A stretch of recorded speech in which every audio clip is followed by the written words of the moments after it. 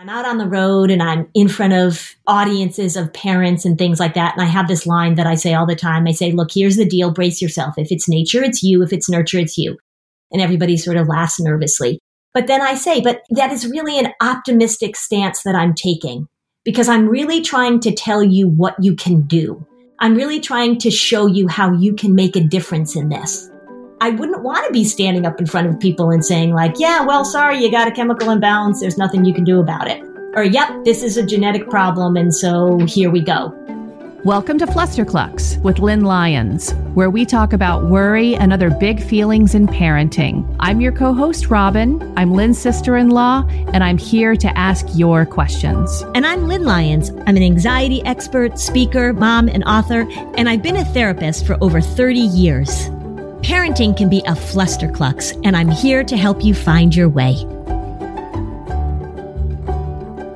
So, Lynn, I'm so excited that for season 4, which is going to launch at the end of August, we're going to start including family session episodes where you're going to talk to a family who has agreed to be anonymously recorded. And I think that it's going to be so great. Yeah, it's going to be me doing interventions, doing sessions with real live families. I love this because I think that hearing other families, it's kind of fascinating to see how other families really are working under the hood, but also how helpful it can be to apply their situation to our own and to apply your advice to them to our own. So I think it'll be great. And if you're interested in being one of those families, join the Facebook group because that's where the link is to submit your question. So I have been going through those that we've already gotten from the members of our Facebook group. And I always find it somewhat interesting, and I can't wait to hear your opinion when listeners talk about anxiety being a genetic component in their families. Because I want you to explain that a little more, because the more I really think about what you've talked about, this is a really complicated issue, isn't it? Yeah.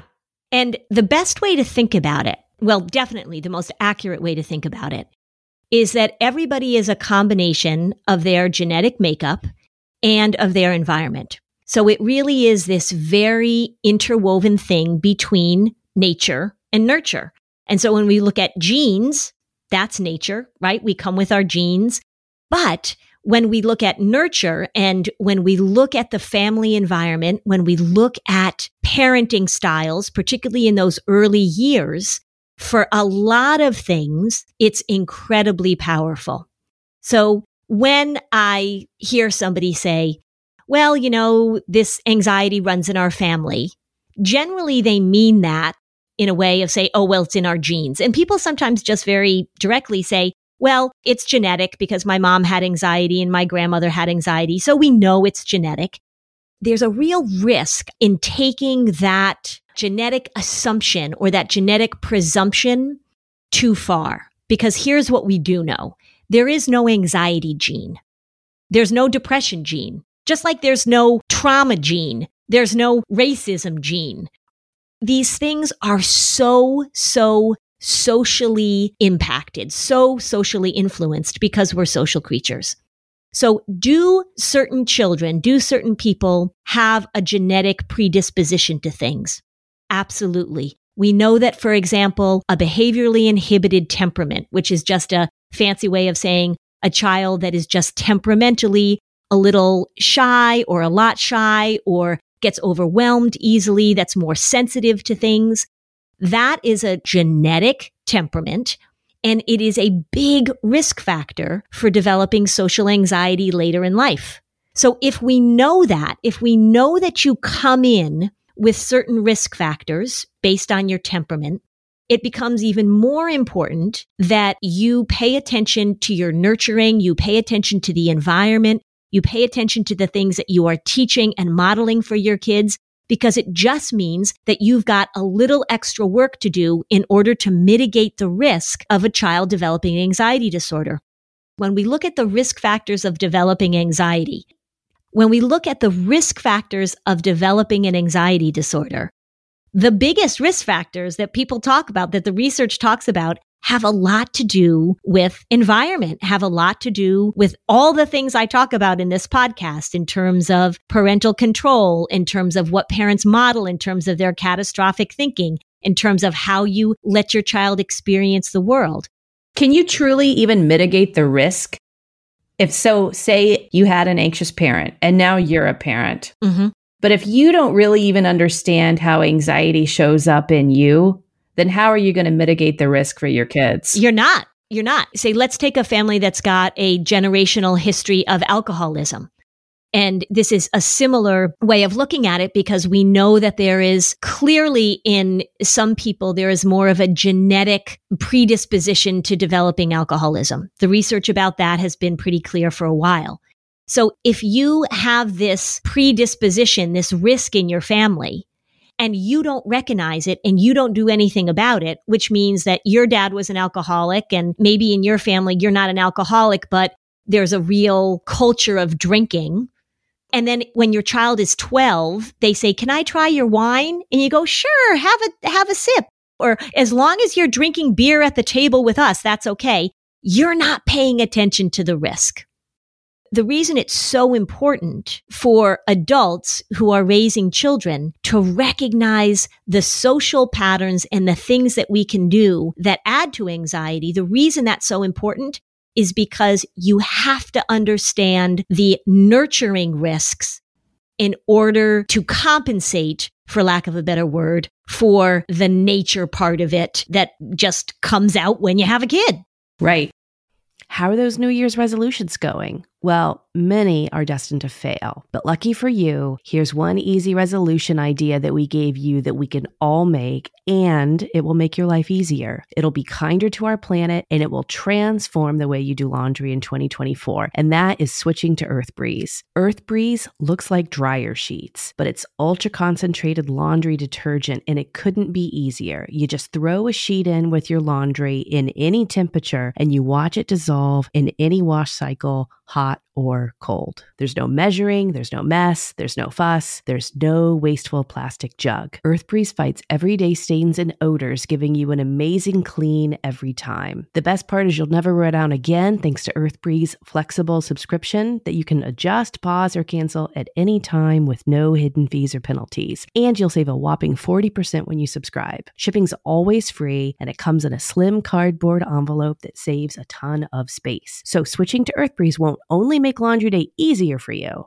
but it will also be easier on the planet. So help me make plastic jugs a thing of the past. And if Earth Breeze doesn't end up being the 2024 update of your dreams, you don't even have to return it. Just let them know it's not for you, and you'll get a full refund, no questions asked. Get started with Earth Breeze and save 40%. Go to earthbreeze.com/flusterclux.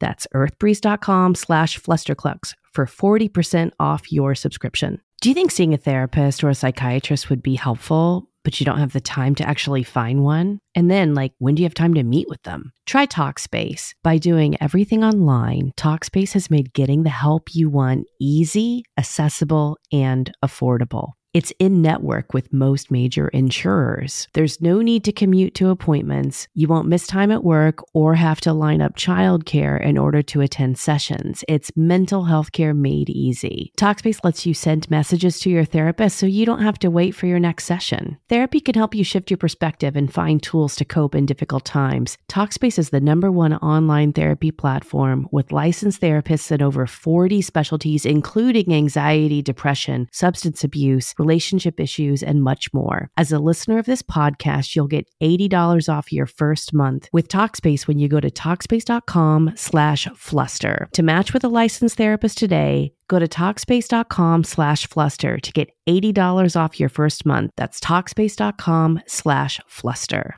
Alcoholism supposedly does have a genetic factor that makes someone more addicted to it than others. Yes. But let's talk about depression, because depression does not have a genetic component, nor does anxiety. But so say you have family histories of depression. Yeah. So we have to be careful when we say it does not have a genetic component. We know that there are certain genetic factors that probably put you more at risk. Like with OCD, for example, that has a pretty strong genetic push. Depression, I mean, the jury is still out on this. Are there genetic factors? Probably. There's no anxiety gene. There's no depression gene. And temperament has a lot to do with it. So just so you say, we can't say there's no genetic factors. That would be inaccurate. But we know that when we're looking at what to do to prevent and what to do to help people recover, then we really want to look at behavioral things. We really want to look at relationship things. We really want to look at, that nurturing component. So we can get in the weeds with this. This can get complicated. There's so much research about what's genetic and what's not, and so much controversy about it, to be honest. Let's just break it down. When we are looking at anxiety, the thing that I want you to pay attention to, parents, as you're listening to this, is the anxiety patterns in your family.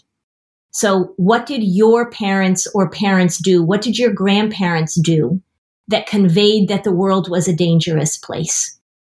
Or of like how they just hated uncertainty. Yeah. And therefore they had to be very controlling. Yep. So it's parental control. It's the expression of parental fear. It's worrying. So if you had a parent who worried all the time, most kids, and if you had a parent that worried all the time, you're aware of that. You recognize that. That's really the key thing to this, because say we go down the nature path and we're looking at, oh yes, well, we know that this is genetic or there's a genetic component. Okay, great. There's nothing we can do about that. If you have a child and they have your genes, there's no going back from that. So the really important thing to recognize is, what are the risk factors in your family? If this has been going on for generations, it is very likely both a combination of some genetic stuff in there temperamentally, but the most powerful thing that you can do is recognize your patterns and teach your children how to engage with uncertainty, engage with their emotions, engage with the world in a different way than you were taught by perhaps your anxious parent. We can say the same thing about alcoholism, right? If you have alcoholism in your family and you want to stop that generational pattern, how do you interrupt the patterns that make alcohol available, that make it acceptable, that make it a part of your social life? Not that alcohol is a horrible thing, all in all. It's the motivation for drinking. What are the circumstances with which you drink? Right. And we can say the same for depression. We can say the same for violence in families, right? We hear a lot about generational trauma.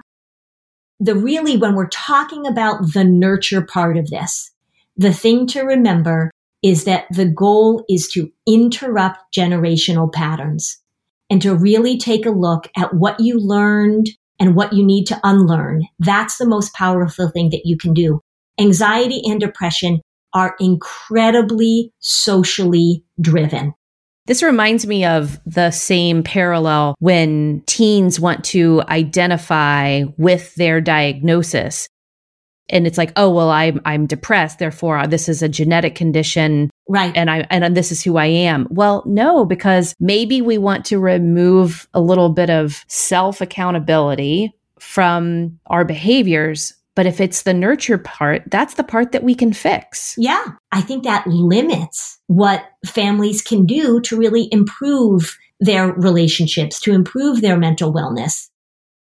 It's really so important that we just step back and look at the patterns and, making that distinction between blame and responsibility. It is not your fault that you come from a family with a history of depression. It's not your fault if you came from a family with a history of alcoholism, but it's your responsibility to figure out what you can do to interrupt the pattern. And for me, that's the key thing. When I hear people say, yeah, it's genetic, there is oftentimes a little flavor to that, a little something in that says, yeah, well, there's nothing I can do about it. It's genetic. You know how it is.